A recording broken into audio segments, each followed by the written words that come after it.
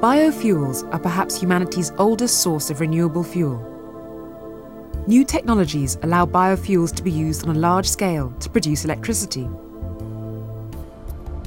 At this power plant in California, 22,000 tons of wood chippings and agricultural residues are burned every month. The steam raised produces a continuous output of 25 megawatts of electrical power. In Europe, wood-fueled power stations are well established in Sweden, Denmark and Austria.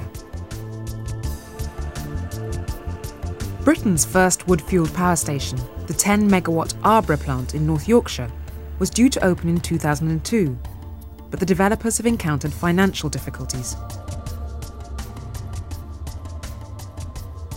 Municipal waste is another fuel that can be burned to produce both electricity and heat.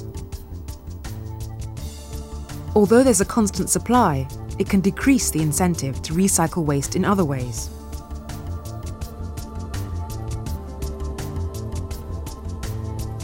And incinerators must always meet stringent standards to avoid toxic emissions. Most environmental organisations dispute the inclusion of domestic waste incineration as a renewable energy source.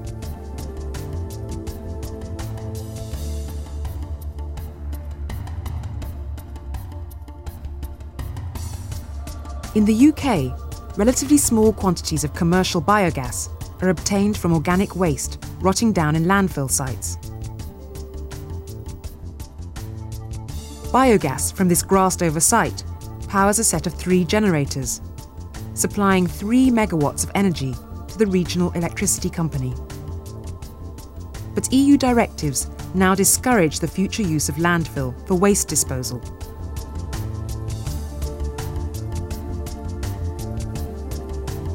Here in Denmark, organic waste is taken directly to a local biogas plant.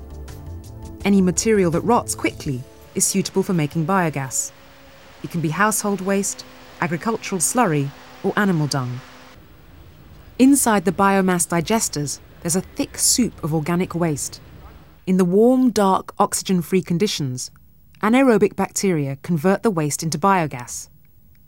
It takes 2 to 3 weeks to turn a batch of waste into biogas, a combustible mixture of methane and carbon dioxide.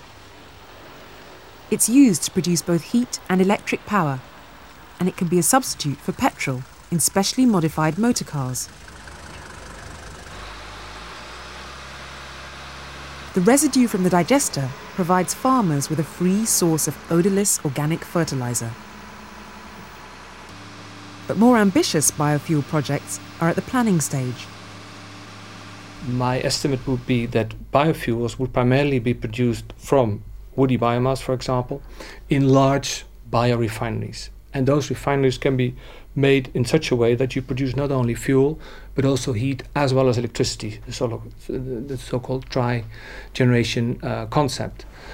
And my guess would be that these refineries are fairly large. In general, it's far more efficient to produce them in large quantities.